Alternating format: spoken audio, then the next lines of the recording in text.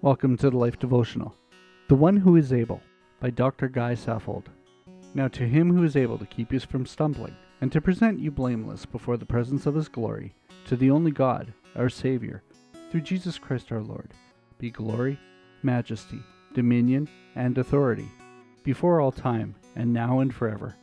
Jude 1, 24 and 25. Do you have money? You want a bank you can trust to keep it safe. Are you married? You want a spouse you can trust to be faithful. Are you a parent? You want a doctor you can trust to keep your child healthy. The more valuable our treasure, the more trustworthy we expect its keeper to be. We know how painful it can be to believe a promise and then find out it was false. Someone failed to deliver what was pledged, and we suffered the consequences. Do you know someone you can trust with your life? How about someone you can trust with your forever? Do you know someone who is forever trustworthy, who will never fail to deliver? In a world of spiritual conflict and danger, is there someone you can trust to keep you safe?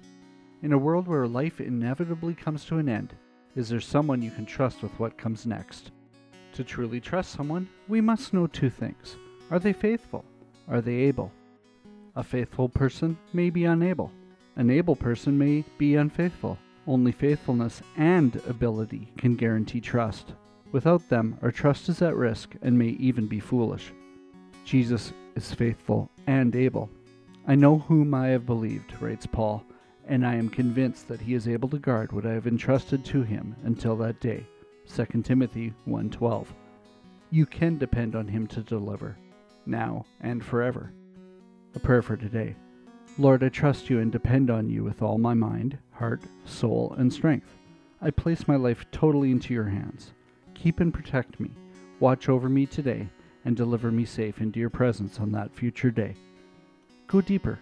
Trust implies obedience. You go deeper in trusting God by responding more deeply to his will. This does not happen all at once, but in steps. Is there a step of trust you need to take today? Do you need prayer? We'd love to pray for you. Come see us at thelife.com/prayer.